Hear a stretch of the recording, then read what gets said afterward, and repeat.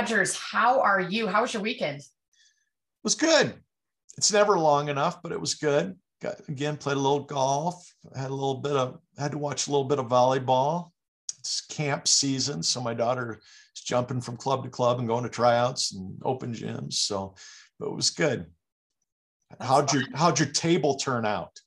Yes, I did a little painting? DIY project when we were talking earlier, and I think good. I mean, again, I'm sure that people that do DIY all the time would have a little bit more feedback for me, but it met my expectations. Again, I was up there, it was beautiful weather, I'm outside. I think I can make the table last a couple more years. Good. So it's good. And then I had friends in town as well, so we got to do a little bit of play. I didn't do the table until they left, but yeah, we got to walk around Chicago, and we went to a few stores. I don't know if anyone's ever been to Italy. It's a large grocery store, and it has like 4 or 5 restaurants inside it, all Italian based. Nice. And so they have them, I think, in a lot of the major cities around the US, and fantastic. We had a good time. So a little food, a little drink, and definitely a lot of catching up, which was great. That's cool. I love that restaurant business model. It's great for our family because we all like different things. You can walk in and everybody can go to their own kind of booth and get the kind of food they want. So yeah, cool. And it's a fun grocery store too. So there's some takeaways where we were going to grill that evening. So we got stuff to just make a little bit of a smorgasbord. They have a great tiramisu, so I always get it, and we all just get spoons and dive in. That's great. So it was great. Well, Cooker, I'm excited. Our audience gets to hear our conversation with Dr. Rich Dunsworth. And for those of you that don't know Rich, he is the president at the University of Ozarks in Arkansas. And we talk about this in the podcast when we talk to him, that, I think people that don't live in Arkansas have kind of an impression of the state. And I think Rich kind of blows up that perception that people have. And he's been the president there for 10 years. Before that, he was the vice president of enrollment at University of Millikan, where he and I met 25 years ago and have become fast friends or became fast friends. And as I told you at the beginning of when we started talking this morning, if I was ever elected president of the United States, he would be my first hire. I think he would be an unbelievable Secretary of Education just because of his compassion, his knowledge, his wisdom, the way he teaches critical thinking. And I think our audience is going to really love this conversation. Yeah, I think he really walks the talk. And so the leading authentically, it comes out for me. And I think that's encompassing of, being strong in your conviction, knowing your blind spots, open to diversity in opinions, building a diverse team intentionally, and also just, being vulnerable, like having that authenticity to know what you know, don't know what you don't know, unapologetically being who you are, but also open to, challenge around your ideas. And I just phenomenal. So yeah, he's definitely not afraid to surround people with him that will challenge him and be smarter than him or have different experiences than him. And you and I have both found those are the greatest leaders. And he's definitely a significant human being. And I think everybody's going to enjoy it. Here's our conversation with Dr. Rich Dunsworth. Enjoy. Rich Dunsworth, so great to have you. I know you just had commencement, a week ago, 2 weeks ago? That's exactly right. One of my favorite days of the year is handing diplomas to people. So, yeah. I was going to ask you what's the favorite time of the year when kids come back to campus, or when you get rid of them for 2 months? Hey, watch it. We don't get rid. It's an 80-year relationship. They just move to alumni. That's right. And maybe trustees at some point, right, Rich? Maybe trustees. That's exactly right. So, but you at least get 2 months where you're not getting phone calls at 3 o'clock in the morning, right? That is true. So no, that yes, I love fall, but there's something really special To what I tell students, it's from the time their name is announced till they get to me, it's about 8 to 10 seconds. And we're small enough for me to kind of flip the Rolodex in my head. And for some students, the Rolodex is still going by the time they get to me. For some students, there are only a few images, but it's my favorite. About half of our students are first gen. So knowing that they're potentially not only changing their life, but the life of their family or the trajectory of their family, it's an amazing thing to be standing there handing diplomas. You can't think of the University of Ozarks over the last 10 years without the phrase first generation popping up. I don't think you can't go to your website, you can't talk to the staff, can't talk to the students. And every conversation you and I have had, it's always come back to first generation. Talk a little bit about what a first generation student means to you, why you've made it a priority. Yeah. I think to some degree, Matt, it was an accidental convergence of experiences, thoughts, ideas, values, or maybe it was very intentional by our board of trustees. When I was selected here nearly 11 years ago, we've been on the ground 10, I didn't know that it would become that central of a point. And as I started to realize more and more of our students were first generation, started to realize that a fair number of our faculty and staff were first generation. And then I talked about it at the inauguration a year in, or April of that first year, and found that it really resonated with people, and that the stats are still pretty mind-blowing. Nationally, only about 36% of the US population has an undergraduate degree. Globally, only about 8% of the world's population has a bachelor's degree, and we're 30% international. So when you talk about being first gen, it's still about half of our crowd, half of our people. And I think representation matters on so many different fronts. So for me to say, hey, I was Pell eligible as a college freshman, hey, I was the first to complete, it means something. I'm now able to talk. My older sister came home after the first year. Now she completed years later and eventually got an MBA and did all these amazing things. But I hadn't had the opportunity to have very many success stories to show me the way to go to college.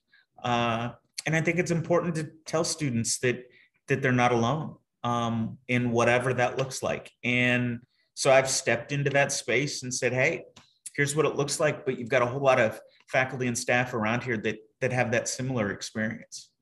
With fewer and fewer kids going to college right now, I mean, enrollment numbers are dropping across the country. We're seeing universities and colleges close the doors more than I've ever seen.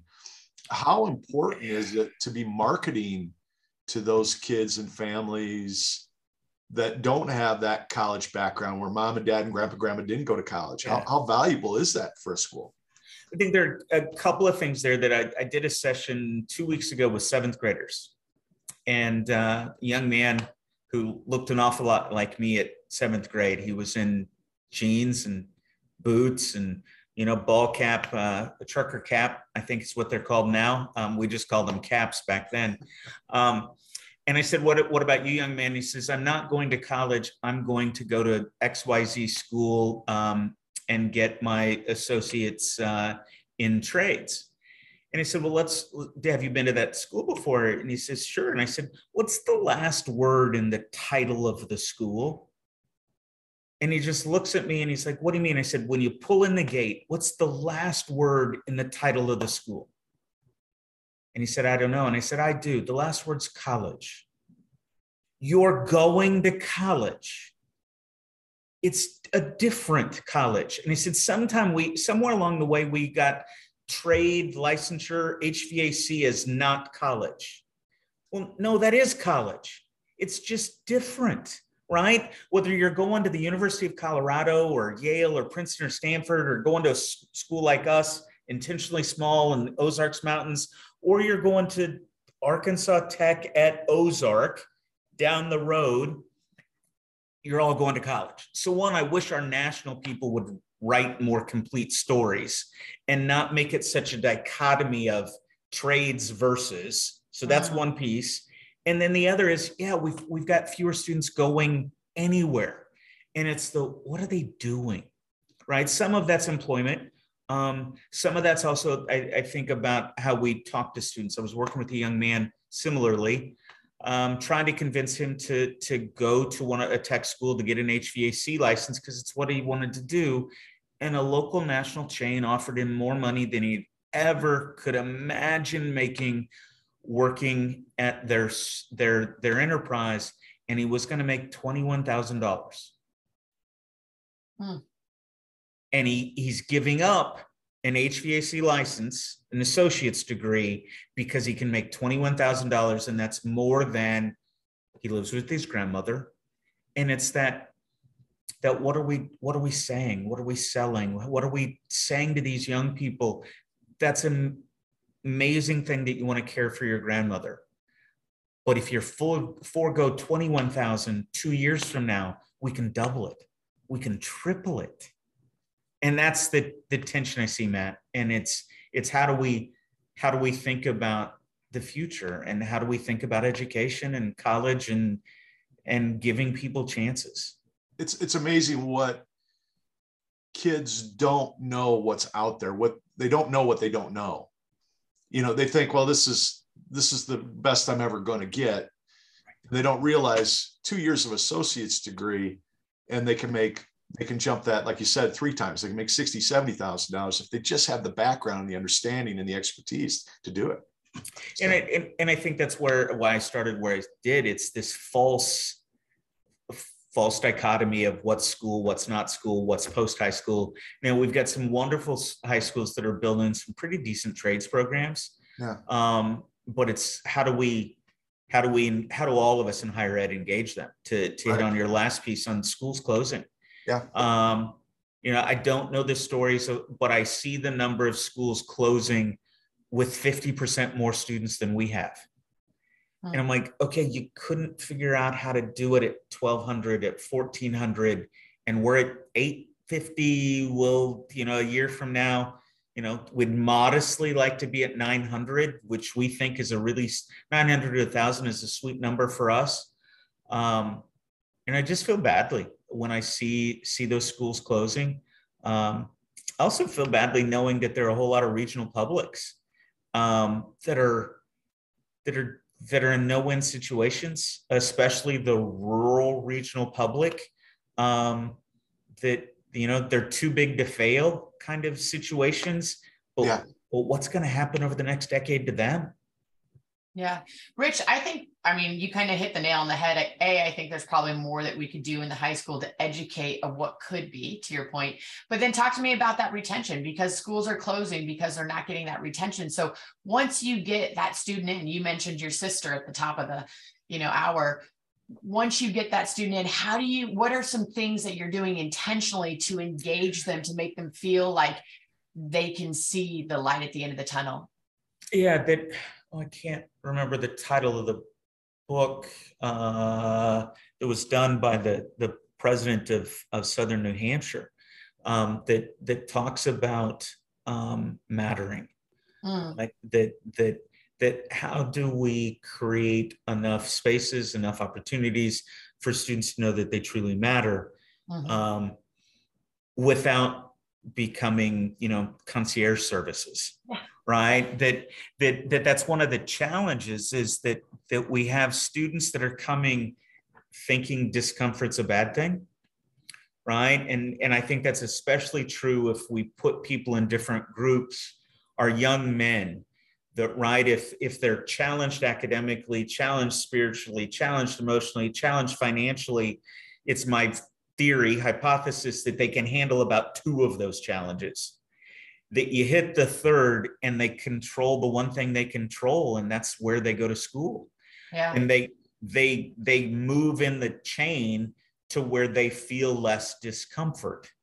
Well, anybody in higher ed, anybody in education knows that at the precipice of that discomfort is usually a significant turning point, a significant opportunity for learning and growth that we don't grow from always being comfortable. Agreed. So it's, how do we create enough support? How do we help moms and dads and grandmas and grandpas and cousins and everybody else know that, hey, Matt's going to have challenge. It might be in October of his first semester. It might be in April of his second semester, or heck, it might not come till his sophomore year. But just because there's a discomfort, it doesn't mean failure, and it doesn't mean they have to change schools. Speaking of failure, failing a class does not have to be a sentence. I talked to freshmen about failing a class spring semester of my freshman year of college. And it's the funny things I laugh at now. I never walked in my advisor's door and said, hey, I'm struggling. I never raised my hand and said, hey, I'm struggling. Yep. And it's laughable now, 3 degrees, 30 years later, going, well, what was I not listening? I know what an advisor is. I know what a counseling center is. I attended an institution with all the support in the world, but I never thought to say, yo, you turn the lights out on me in math somewhere my spring semester. And that's what it felt like. They just turned the lights out. So to answer the question directly, it's creating as many possible touch points so that a student is not afraid to ask for help, is not afraid to walk in anybody's door and say, something's not right. That I feel like I missed a chapter of the book. Okay, well, then let's figure out what that chapter was. Or, I use lots of stories when I joke with students. For me, that's insurance. I feel like insurance companies just remove one chapter and only give it to some people. Luckily, my wife has that chapter, right? Because health insurance is one of those things that I'm like, I struggle with. And of course, again, people will laugh and they go, hold it, you're running a how many $1 million organization in insurance? I'm like, folks, it's a blind spot for me. Not completely, but I'll leave it to other people. It's helping students understand, hey, you're not alone. Find a couple of friends. The same tool or metric that applies in management applies to higher ed, I believe. The 2 people you spend the most time with, they're either going to make your job really, really happy, or you're going to sit around complaining about it all the time. Same thing for school. The 2 people you're spending the most time with, they're either going to pull you towards commencement, they're going to pull you towards success in the classroom or on the court or on the field, or they're going to pull you to something less successful. Who are they? And when in doubt, let me explain to you all these people that are here simply to enjoy your success. Why do they sit beside you at commencement? Because they take great joy in seeing you receive a degree. And still at the end of all of that, Beth, we still hover at the 7 out of 10 are here for their sophomore year. Now we have made some great strides in completion, where we're at about 52 to 54% are completing. I'd love to get that 7 out of 10 to 8 out of 10. Yeah. Yeah. Rich, you and I've talked about this a lot over the years, and we both seen it now with teenagers. It's amazing how a negative experience can keep a kid from raising their hand and saying, I'm afraid to ask that question. Or every time I ask, I get blown off. I'll ask my daughter, I'll go, you're struggling with this. What do you say when you tell your coach you're struggling? She just told me to keep working hard. Well, that's not an answer. So how do you take your staff? You have a huge staff. How do you get them to buy into that even sometimes the smallest touch can make the biggest difference? How do you get a community of faculty and staff to believe in that and to understand that? I think part of that, Matt, is that happens in hiring, and that you have to be willing to say no to the perfect candidate if they don't fit your culture. Yeah. And luckily, most of that culture was already here. I spent a lot of time my first couple of years talking about muscle memory and asking, you know, what is our corporate muscle memory? Our corporate muscle memory for the last decade is shrinking. So, you know, my first year, I said, how about this? We're not going to shrink and we're not going to grow. And folks were like, but we've been trying to grow for 10 years. And I said, well, great. How about this year we just maintain?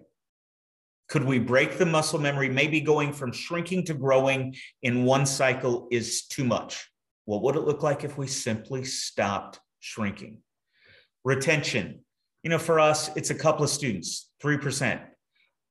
Fought it for about 8 years. And finally, a year and a half ago, we have a vice president for student success.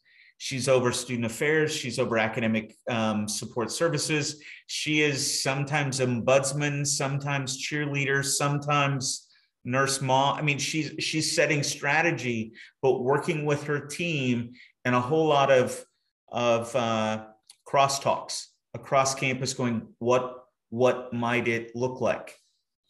And then the other piece is that I'm not prepared to say everybody needs a life coach, but I am prepared to use the coaching metaphor more and more. And I'll do that. I get the chance to meet with college freshmen throughout the course of the first semester. We have dinner in small groups of 20. And I'll ask how many student athletes are in the room. And usually it's about 40%. And I'll say, hey, how many of you have been in coaches' offices?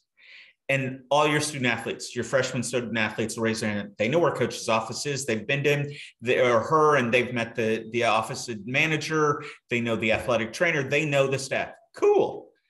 How many of you have been across the threshold of all 5 faculty members' doors? Most of you have 5 faculty. Once in a while, 1 or 2 people. How many have been in 4? How many have been 3? How many have been 2? How many? And it's usually maybe 1. And I'll juxtaposition the 2 and go, why is it we're not afraid to walk in the coach's door and make sure coach knows who you are? What if he approached all faculty the same way? Put me in, coach. And I said, here's why I want you to think about faculty as coach. They have research dollars. They have student engagement dollars. Many of them have student assistants. Well, don't you think that it's as simple as you knowing who they are, because then they know who you are? We've got a weird mind frame of, we will ask coach, what do I need to do to get playing time? Coach, what do I need to move up on the depth chart? Why don't you ask the same questions of faculty? They'll be drooling, right? My faculty would drool if every freshman lined up at the door and said, hey, what do I need to do better? What do I need to, I want to be your go-to person to tutor your class next year.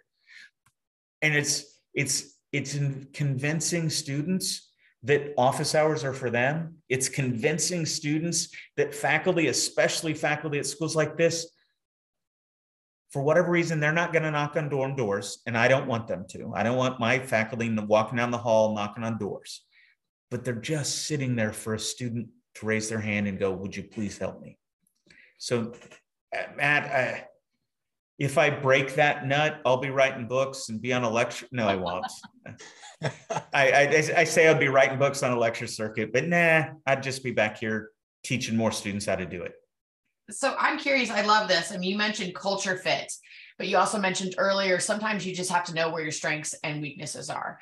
And so just, you have to be aware of your blind spots, which I think you mentioned earlier. So talk to me about, and I do this with corporate America, of you want to make sure you're surrounding yourself with a diversity of perspectives to make you ultimately better. And sometimes that's hard to be a leader of people that are different, meaning they're always like, hey, I'm going to throw a stone in that. And you're like, can you not? Inside.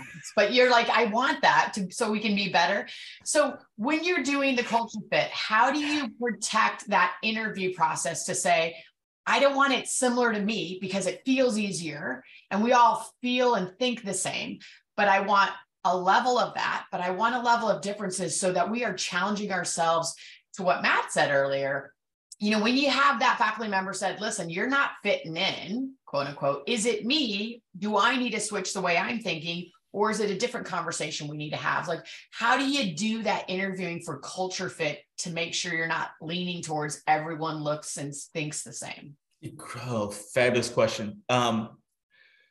So by the time I sit down with this year, I sat down with all of our faculty search committees, and we talked about this. I said, before you review any resumes, can we talk about what civil discourse and debate looks like? I like that. And I said, the reason why I'm saying this is I think in some of our groups, we don't have enough healthy debate. Now, there are always jokes that they'll flip back at me and go, yeah, that's because you want to see more debate. I'm like, well, I want to see healthy discourse. I want to see what it's going to take for us to be the very best. Now, at a small institution, we have 58 faculty. One of the things that I've proffered to my colleagues is the belief that if I took the time to do research, I think it requires 3 people per discipline. Because then if you've got 3 different people teaching religion, by the time you get to the junior level, you're hearing different thoughts. You're seeing different worldviews so that you're better prepared. Now, not all of our departments can be that big, but when we are pushing them, it's attention, right? Hey, we're going to add that 3rd, going to add that 4th. Let's make sure they complement, right? But they can't be exactly the same. Now, Beth, one of the things that maybe sets us apart a little bit is that the ideas of justice, social justice, diversity have been in our ethos before those words were used the way they've been used over the last decade. Agreed. And in ours, that's a lot of firsts that the denomination, the institution believed, hey, why don't we educate women? Long before that became kind of normal. Similarly, historically underrepresented, then it was African American. Hey, shouldn't we? Ought we? Shouldn't we integrate athletics? Shouldn't we do this? Shouldn't we work with neurodiverse learners? Shouldn't we? Ought we? So it's funny when we have new people come in and go, hey, why don't we have a diversity XYZ? Why don't we have a DEIJ initiative? And I go, look at our charter. I mean, it's been in who we are for nearly 200 years. Yeah. If you don't fit that, we're not a good fit for you. Also, if you feel like you need to take it on, well, maybe you're not a good fit for us either. And it's helping people understand, hey, there's room. Great. There's space. But we don't have to do it from a point of fighting, right? That it's civil discourse, it's debate, it's discussion, and it has to be grounded in the curriculum, and it has to be grounded in the mission and values of the institution. And if folks can't see themselves in it, everybody deserves to be happy at work. Go be happy somewhere. Yeah, it's that simple sometimes. And there have been some of those tough conversations as we've leaned into our faith as an institution. And sometimes that's helping people remember what Presbyterian is, right? That we don't serve very many Presbyterians, but it's why we do what we do, right? It's how we do what we do. And because the numbers aren't there. But it's still grounded in that Presbyterian tradition, Christian tradition. Yeah. It's our DNA. Yeah. Right. And it doesn't mean, I had a great conversation with a faculty member once that after about 2 years here, she says, you make me nervous. Actually, she cloaks it. She said, some of us are nervous. And I said, why is that? She said, when you use the word Christian, it sounds like a verb. And I said, thank you. And she says, I don't know that that's a good thing. And I'm like, well, let's talk about this. And she's like, well, I define myself as atheist, and teaches in a discipline that's science, high science. And I said, well, do you tell your students they have to be an atheist to take your class? And she laughed and she's like, that would be ridiculous. I'm like, right. Teach science. Teach what you do. That's why you're here. Yes, there's room for that thought. but also knowing your journey, you didn't become that, or you weren't born that, you became that. You were raised in the church. You like science, and that's how you make sense of the world. Cool. Let's help create those paths so students can make sense of the world. Yeah, going back to that critical thinking and challenging and discussion. I think that's right. Great. It's what makes me so nervous when I read some of the highlights of what's going on in some of the states around the country, where we're defining what should be taught. Well, I think some of that's out of fear, right? Some of that's quite honestly out of ignorance. Well, if we have to define what can and can't be taught in really prescriptive ways, we're hobbling our teachers, right? I would rather hire an exceptional teacher and then go, hey, that's your domain, right? If the teacher is the problem, then you make a change with the teacher. You don't change the curriculum and say you can only teach this little bitty sliver of history or this little sliver of sociology. It's going to have dire consequences moving forward. Absolutely. You mentioned healthy discourse among the faculty and trying to get that fit of the people that you're hiring and that are on your team. Is there anything that you're infusing in your curriculum, exactly what you just talked about, healthy discourse and discussions to, almost create those functioning adults as they have a disconnect, as they think differently than their friends and their peers, as they learn more? In the example you had of, the science professor, how are they able to have those discussions in a way where it doesn't turn, nasty, which we've seen a lot, on the news articles and headlines? I'll do a curricular response, and then I'll do a cultural piece with our faculty and our community. On the curricular piece, about 6 years ago, we changed our general education curriculum to where our students are, I'm not supposed to say it this way, but I'm going to. Our students have an 11 credit core. That's 4 classes, 3 credits, 1 2 credit class. That's the core. And then we've designed our majors in 3 different, what we call lenses, ways of knowing. And our students have to major in one lens, and they must at least minor in each of the others. So if you think about, so I'm majoring in biology, I must minor in the humanities and fine arts, and I must minor in the social sciences. So that it's, I've got my primary home is a hard science, natural science, whatever the right language is, math. Hold it. Wow. The fine arts people think a little differently than me.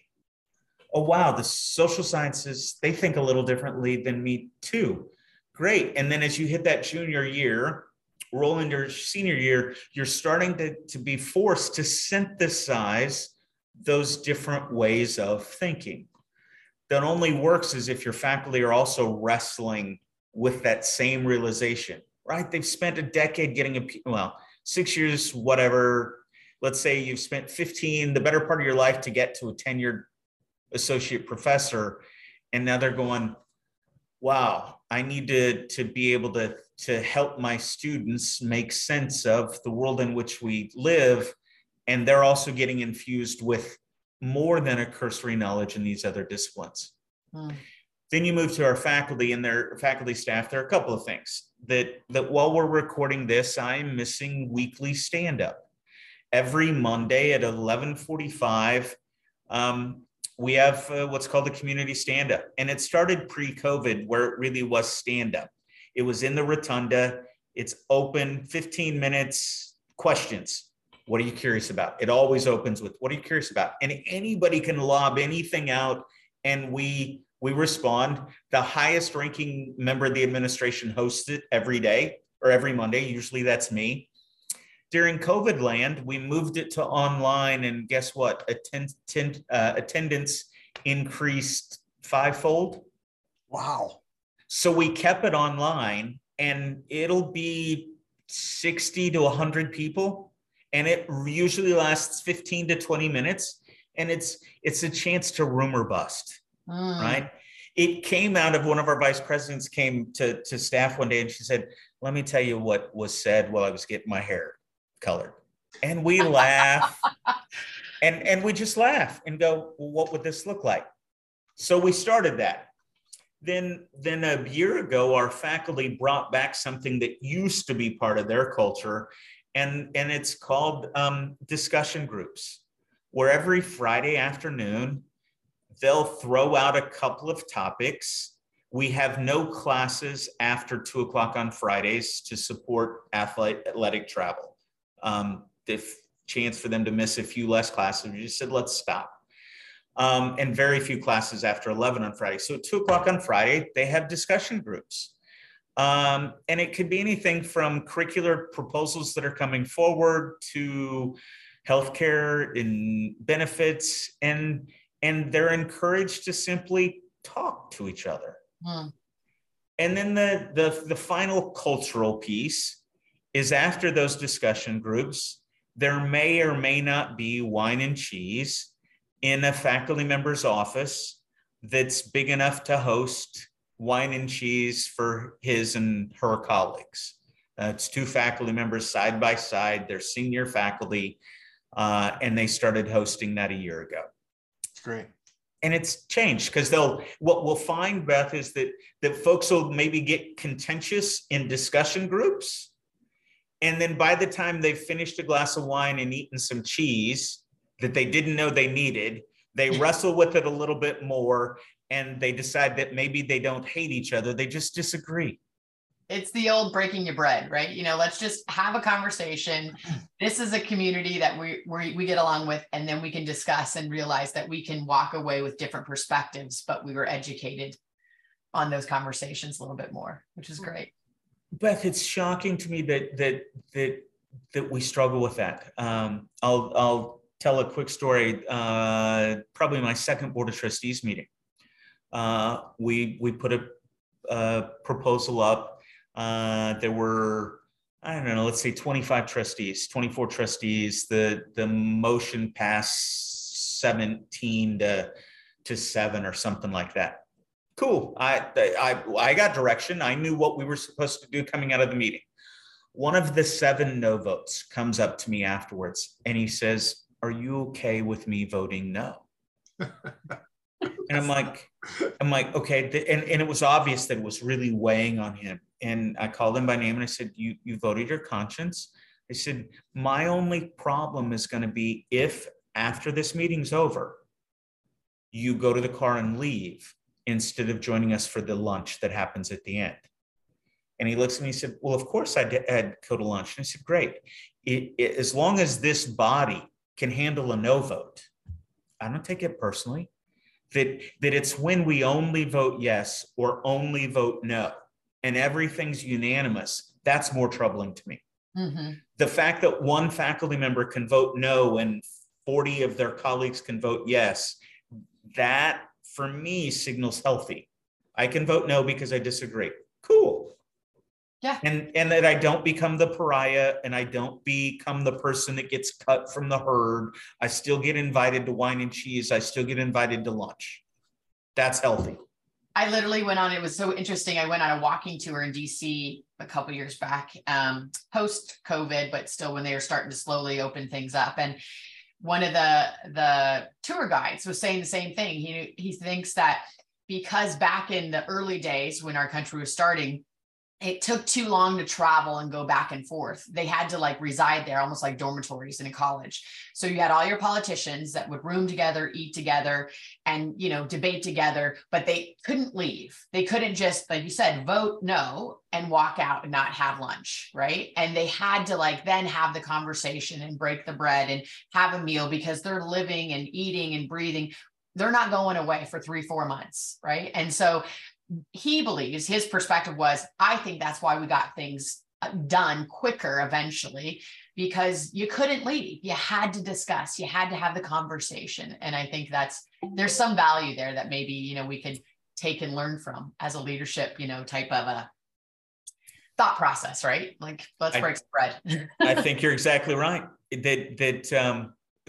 somebody proffered everything you just said and then added air conditioning. Yeah, well, there, fair point.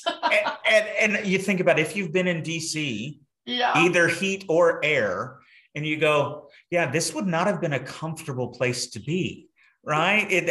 For half the year, most of the year, it's not a comfortable place to be pre-heating and air.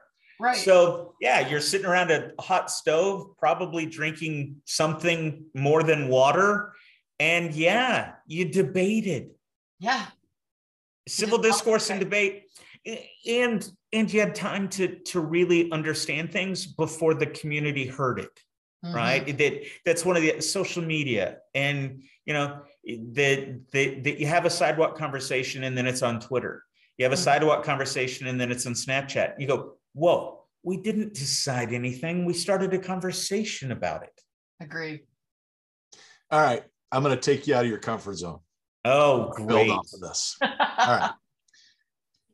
We all know what's happening down in Florida with their public education.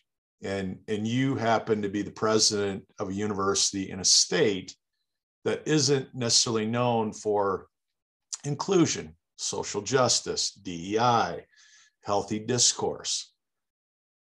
How do you handle that? Being who you are and everything you just talked about, how do you handle that being in the state you're in and where maybe the leadership in your state isn't preaching that discourse and that healthy discourse like you do? Mm-hmm. All right, Matt, thank you very much. I understand you walk the line you need to, but and I told Beth this the other day. If I'm president of the United States tomorrow and I have to hire a secretary of education, you're my first call. You're probably my first hire for my cabinet, because I can't imagine a better person to counsel a president or counsel any person in leadership than you. So answer that question however you want, but I've known you for 25 years, and I know how good of a heart you have and how inclusive you are. So I think it's intriguing to hear how you feel about living in Arkansas and being a leader and a teacher in Arkansas. So I have a touch point and an anchor that helps me with that question. And sometimes folks suggest that it gives me a pass. So it's not the pass part, but I'll tell you how I answer when folks go, well, what about this and what about that? It's my first confront to that was DACA. I'm standing in front of our alumni board. I get a question. This was 10 years ago about DACA students. And I said, I think we have 11 is the last number I saw at that time. And somebody said, you know the number? And I said, I not only know the number, I know the students. Well, what do you mean? He said, well, we have a fairly high number of students here. And somebody says, well, they're undocumented. And I said, well, let's clarify. DACA is not undocumented. They are known. They have names. We know who they are. Their immigration status is a challenge. You recruit them, and I said we enroll them because they're graduating from Clarksville High School. They're graduating from Alma High School. They're graduating from Dardanelle. We know where they're graduating. These are families. These are young people. Well, you shouldn't be doing that. And I'll get the lecture about politics. And I said, well, let's trace this back a second. What year did Arkansas become a state? What? Huh? What? I said, the University of the Ozarks traces its roots to Cane Hill School, which was created 2 years before the lines were drawn. The Presbyterians were in this space building schools, doing mission work, when this was simply a territory. More specifically, the the Oklahoma Indian Territory. They weren't here reaching out to what they already knew. They were reaching out to those they didn't know. So shouldn't we, live our history, lean into that space, right? That our goal was to educate, to teach. Our goal is not to tell people what to think, and our goal is not to tell people how to vote. So when we think about DEIJ, when we think about, whichever way we're thinking about it, we lean into that. Now, luckily, again, I have some great history to fall back on. I can talk about integrating athletics before the other schools in the state did, without the sit-ins that they saw at Central High and Little Rock. Right. Now, we have challenges, and we know the stories from that integration, and we did a mini documentary on it a couple years ago. But it's luckily I have the backing of most of our alums. Every now and then somebody will go, well, how do they? And I go, hey, they, whoever the they is not taking somebody else's seat, right? We're a niche institution, and I don't have to exclude some to meet my enrollment, whether that's neurodiverse, first generation, historically underrepresented, or for a while we had a large student population from Haiti up until the most recent challenge. We're here to educate, and we want to be in that kind of space. The politics of Arkansas has made it a little bit harder to hire, especially for faculty who want to teach in a highly diverse environment. And we know that. So we have to talk about it. I can't shy away from what's going on in Little Rock, and going, folks want to take jabs at our governor for what they think she did or didn't do in DC. As a governor, she's receptive. As a governor, her staff takes our phone calls. That's what she's supposed to do. And other than that, I try to stay as apolitical as possible. Even though, Matt, I know we talked about this, I get labeled a liberal. And you joked earlier before we got on the line about where I sat. I'm like, yeah, but you'll laugh at what people assume. Yeah. People assume I am so far left, and I'm like, no, I don't. But anyway, you must, because you're at a liberal arts college. The word liberal has become so distorted. Yeah. I was just writing about the word progressive today, and oh my goodness. And I keep going back with those words and pulling out Merriam-Webster and go, here's what it means. It means advancing, improving, wanting knowledge. So I hear you. I held my head on that one, Matt, because we were working on a update to a plan maybe 5 years ago, and it had progressive in it. Right. And we used it to modify leadership and ideas. And we were talking about that we wish to step into this space and be a little more assertive in how we think about higher ed.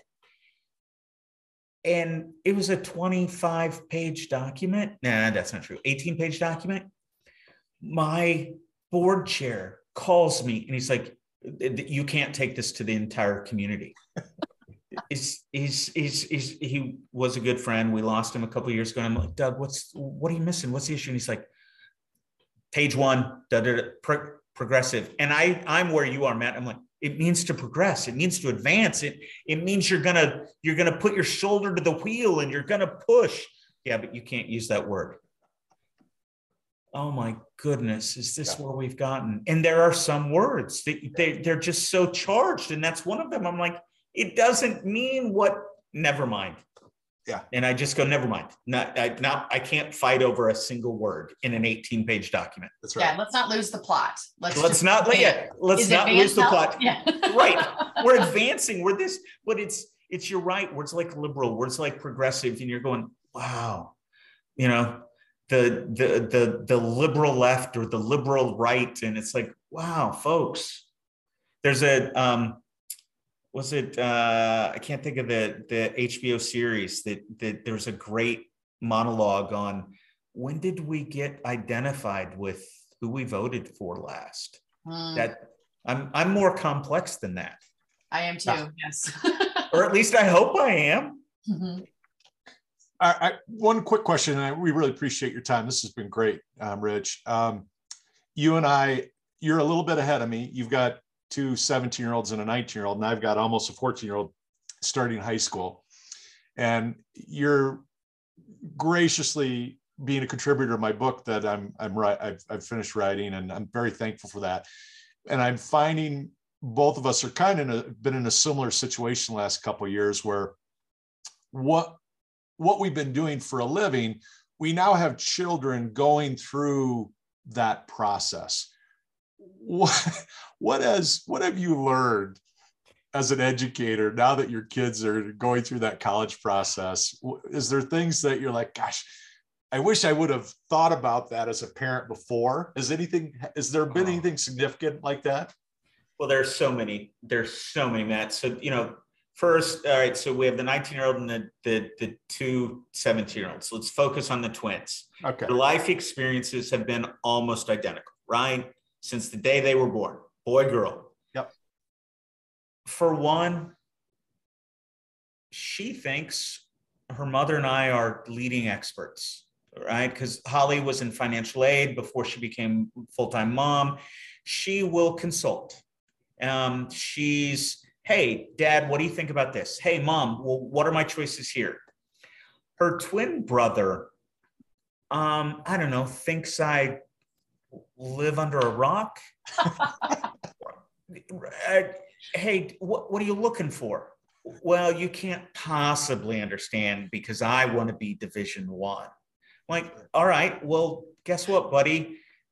My education came D1. No, I didn't play, run, participate in athletics, but just because you're a D1 athlete doesn't mean I don't know anything.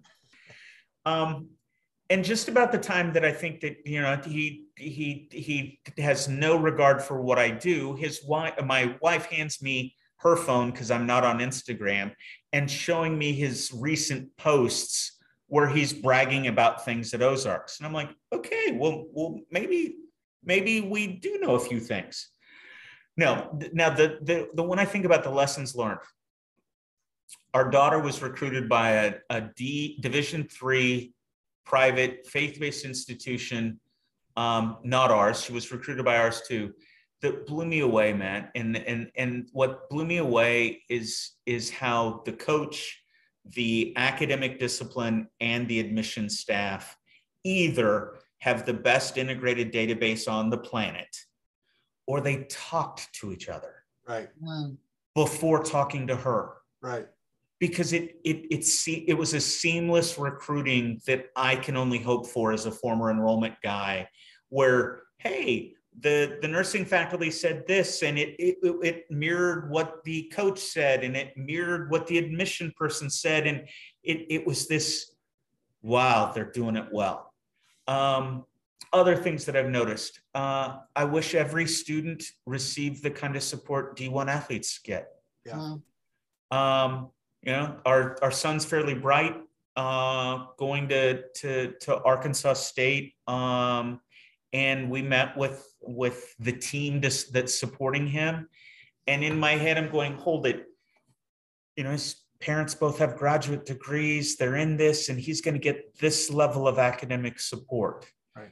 Well, how do we give that level of support to every first-gen kid?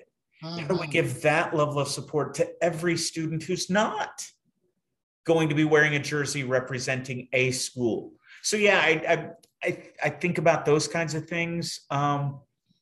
We've got to make it easier. We've got to help people understand the barriers that they think is a barrier probably aren't really there. Right. Whether that's admission and financial aid, and sometimes it's the admission process. How many reference letters do you really need, and who's reading them? Right. How many words do you really need to know whether you want this student or not? Right. Yeah, and it's a crazy process, and I've been in it for a very long time, and I still look at it and go, what? And then I see, all right, so I'm going to get on a little bit of soapbox. We've emptied each of the twins' milk crates twice. And it's the mail that doesn't make it in the house. They sort in the mail, they sort their mail coming in, and the amount of money that goes in the milk crate And I then bring that into, it's great market research. I bring that into my marketing department and go, this is the meal that didn't make it in the house. Yep. Learn what you can. Yeah, that's great. That's right. Yeah. And you just go, and then there's some, I think I've mentioned this to Matt a while back, there's some that target market so well. I'm like, no, you're not going to that school, but I agree with you. And it's where, Dad, I'm never going here, but look at this piece. Yeah. And they read every word, they go on their links, and then they wonder why they're getting all this information. I'm like, because you flipped the flag. That's right. Mm-hmm. So it's That's great. Rich, we could talk to you all day, and there's 20 different topics that we didn't go down today, but we're so thankful for your time. We have a quick rapid fire for you. Just fire off the answers. We got 7 questions for you. First thing that comes to your head, and we want you to have fun with this. And if you're ready for it, Beth's going to get us started. Are you ready, Rich? All right. No filter. First thing. Just go. Just go. So what job would you do if it wasn't doing what you're doing? Director of housing. What would you tell your 21-year-old self?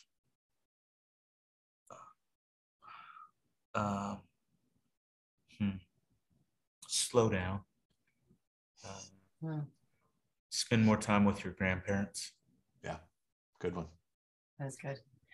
What's your favorite book or podcast that you're reading or listening to currently that you think has some significant information that you're learning from? I'm struggling with the whole podcast thing, but I'm getting better at figuring that out. So it's not a podcast. Favorite, I'm going to do author that I'm encouraging anybody to read everything he's written, and that's Eboo Patel. Acts of Faith is probably one of my favorite, but the ways of talking about pluralism in the United States and understanding difference in religion, that I think that if we understood it better, we wouldn't see the other as the enemy, and that some of the tones I hear around religion make me a little anxious. Understood. Do you have a go-to comfort food? Favorite meal when you're feeling down? What do you enjoy? My favorite go-to is that, and I don't do it as often as I used to. I'll make my grandmother's cinnamon rolls, yeast rolls, and just take over the kitchen and bake. Rich, we'll give you our address so you can send some of those when you're in that mood. They usually don't last more than a day because I've noticed my children like them too. So I want some of those to make the milk crate so you can just send them out. Tell me again, if you're kind of feeling down and you're flipping around the TV and you see that movie, what's that movie that you couldn't just switch away from? You're like, I'm going to have to watch it. And I've seen it 100 times, but I got to watch it. All right. So Beth, it's like you asked my wife this, because when I answer this, people are going, what? First, any John Wayne movie. I love it. Right. But the Cowboys is one that if it's on, I can find it in 500 channels. It just is. And then you're really going to laugh. Sister Act 1 or 2. Love it.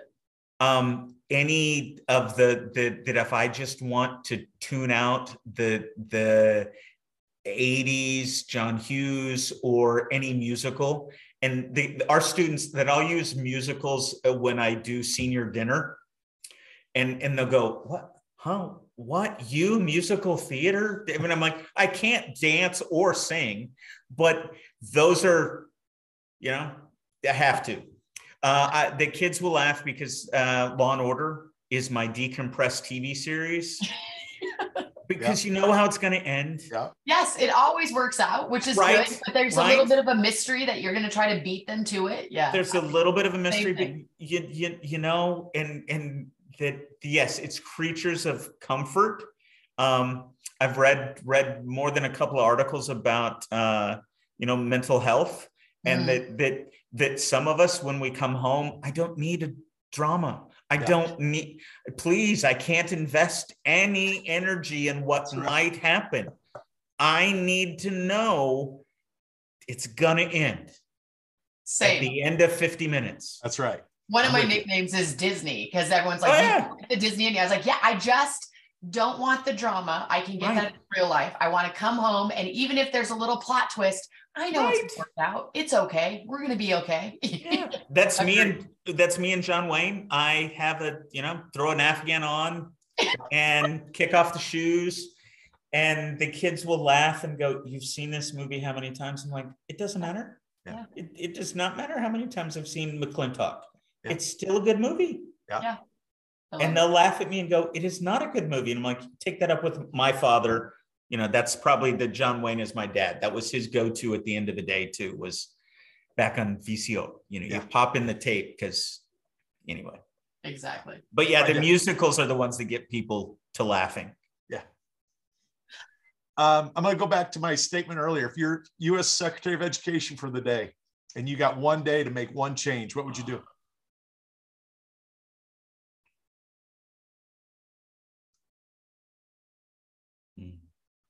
I know that's not a rapid fire question, is it? I'd take a chapter out of Jonathan Kozol's book. I cannot think of the name of it. And rebalance how we fund. And it's the Supreme Court says we can't, but you said I could do anything. I would change how we fund primary education and invest in pre-K up to fourth grade, and make sure that students are reading grade appropriate by the time they hit fourth grade. I would just focus on the little guys. They gotta be able to read. And so many other things. Hold on, I get to do one thing, but no, I get one day. So first is that, second is the arts, music, arts, that there's so much about the way our minds learn that we need more little guy programs, reading and the arts. And you mentioned Paul LeBlanc earlier. I looked it up. I couldn't think of his first name. I think the book you're talking about is Broken, right? How our social system is failing us. Yep. And that kind of goes hand in hand with a lot of the things you just mentioned. Yep. Yeah. Yep. It is. And as we know, so much of our education is tied to zip code. Yeah. Right. It's tied to property taxes. And then we wonder why our communities are segmented, and we wonder why, and you look and go, hold it, that high school just built a $40 million athletics complex. Yeah. That's amazing for them. That's absolutely amazing for them. But how do we then ever invest in kindergartens? Right? How do we ever invest in reading programs if in those neighborhoods, folks are just trying to figure out how to put food on the table? It's your pipeline, right? It's your pipeline of the young going to, how do they get to be in that $40 million gym if they can't get the start funding? Yeah. Right. Well, how do we encourage the talent to stay in teaching? There's so many great teachers out there that don't stay in teaching. That's exactly right. And that, well, and some of it's the feeling undervalued, underappreciated, and it's where I know I definitely sound old. I remember vividly coming home frustrated with a teacher. I think it was in fourth grade. And I was told to be quiet and do what Mrs. McVeigh said. Yeah. Right. I mean, she was the expert. It is her classroom. Yeah.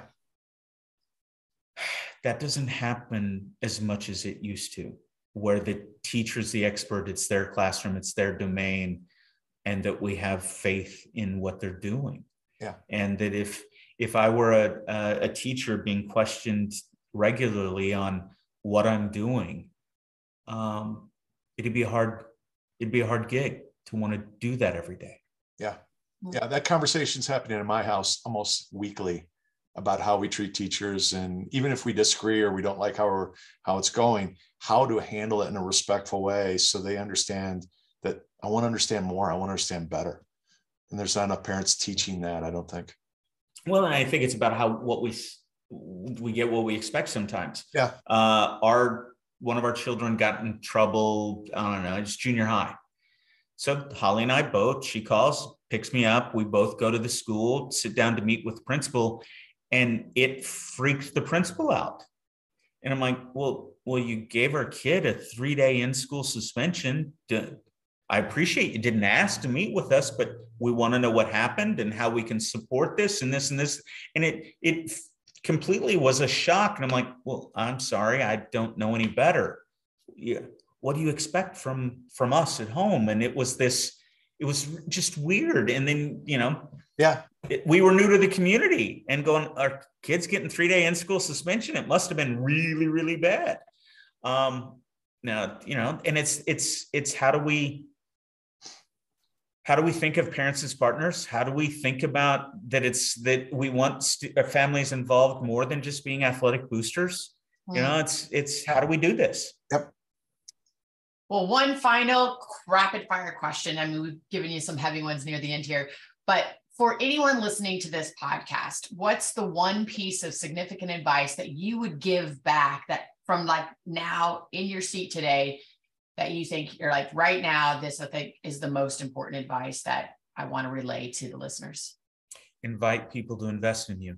And it's active. It's not passive. It's you ask. And I've got names: Doug, invest in me; Sherilyn, invest in me; Lori, invest in me; Buck, invest in me. You ask people into your life to invest in you, and that it's not forever. I mean, sometimes they're forever, but sometimes they're not. But it's learning how to say, hey, I'm worthy of investment.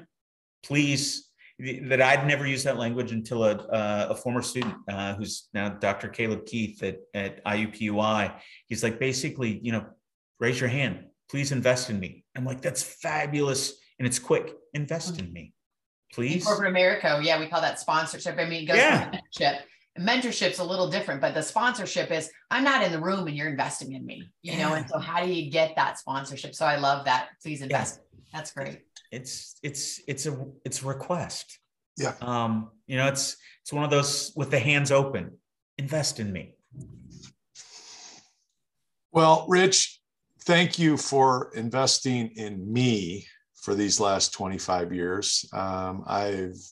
I don't know where I'd be without you, and I'm so thankful to have you as a friend and a resource. And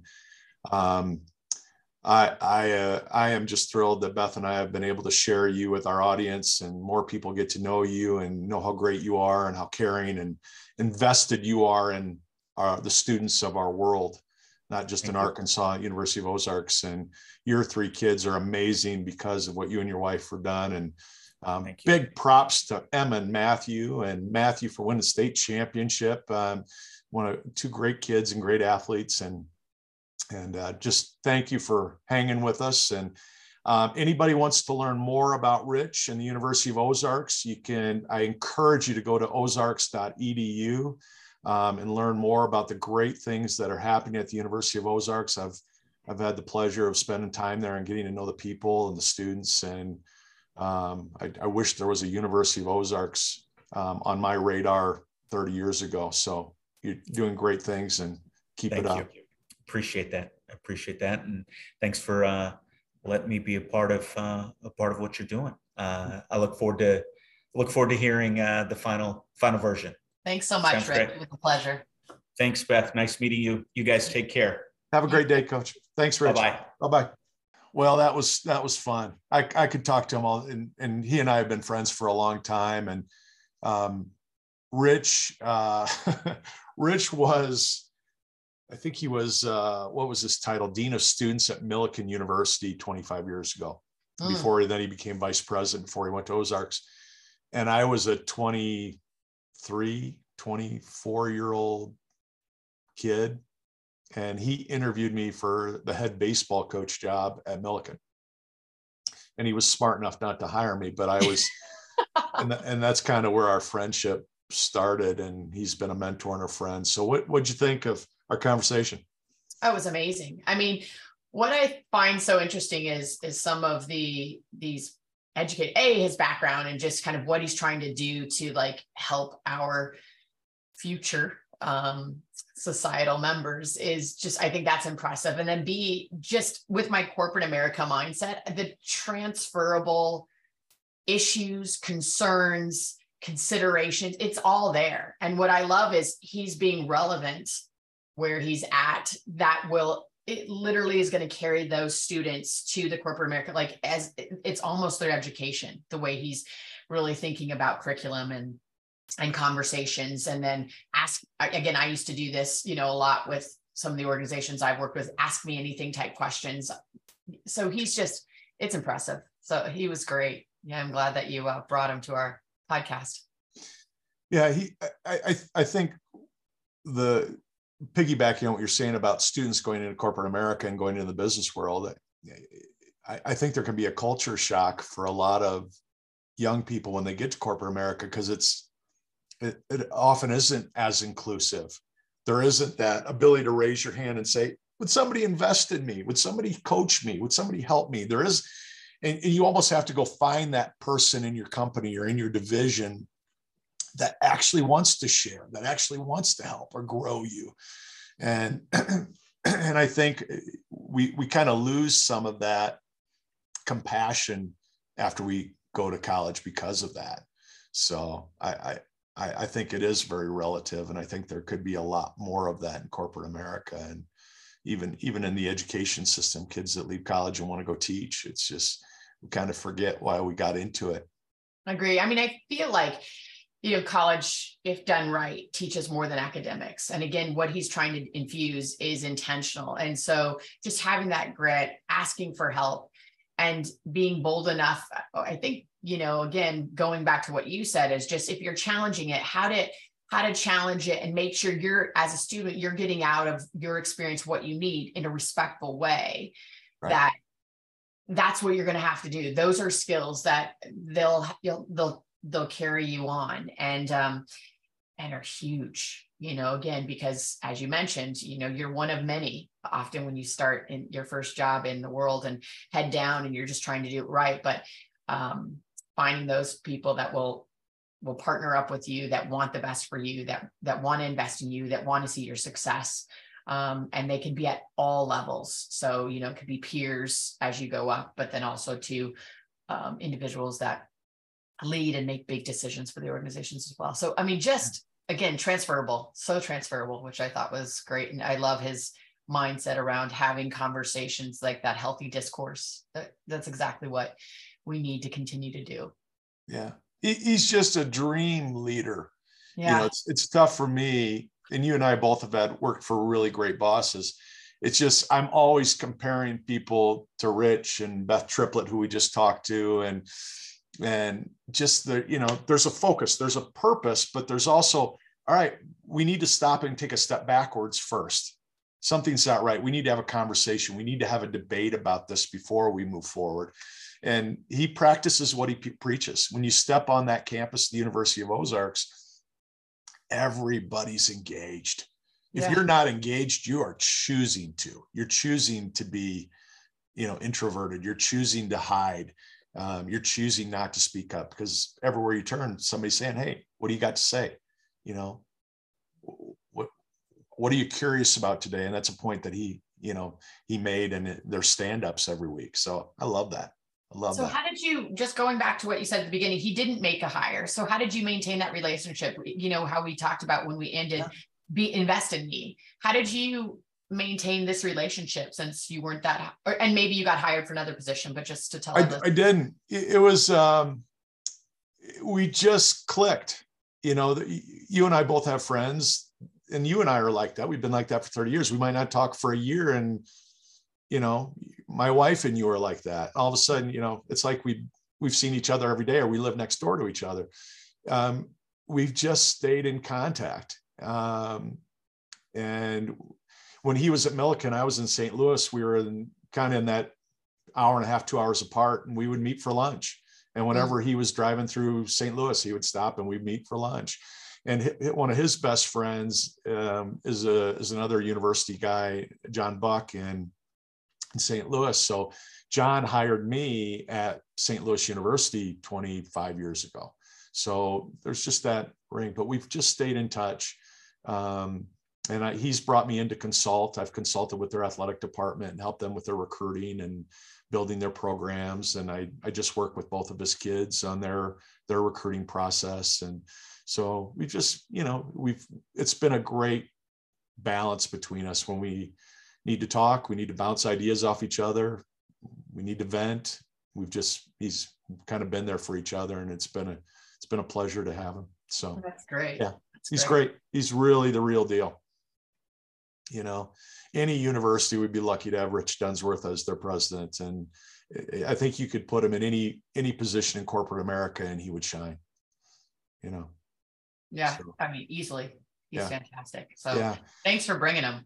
You betcha. Well, thank you to our listeners. We hope you had as much fun and learned as much as we did. As always, you can find our podcast at Apple or Spotify. If you'd like to send us an email, we'd love your feedback. If you have questions, you have comments, you want to tell us everything we're doing wrong, we'd love to hear it. We want to do this better. If you feel like there's been episodes that have been a little bit more enjoyable for you, or you feel like our questions have been better, or I know we're kind of tweaking things as we go, we'd love to get an email from you to let us know. You can reach us at Be Significant, B and then the word BE significant, the number 4 and the letter U, Be Significant for you at gmail.com. Please don't forget to click subscribe so you get our weekly updates when we post a new interview and a new episode. And don't forget, don't let life happen to you. Make it happen. Be significant. Thanks for listening, everyone. See you next time.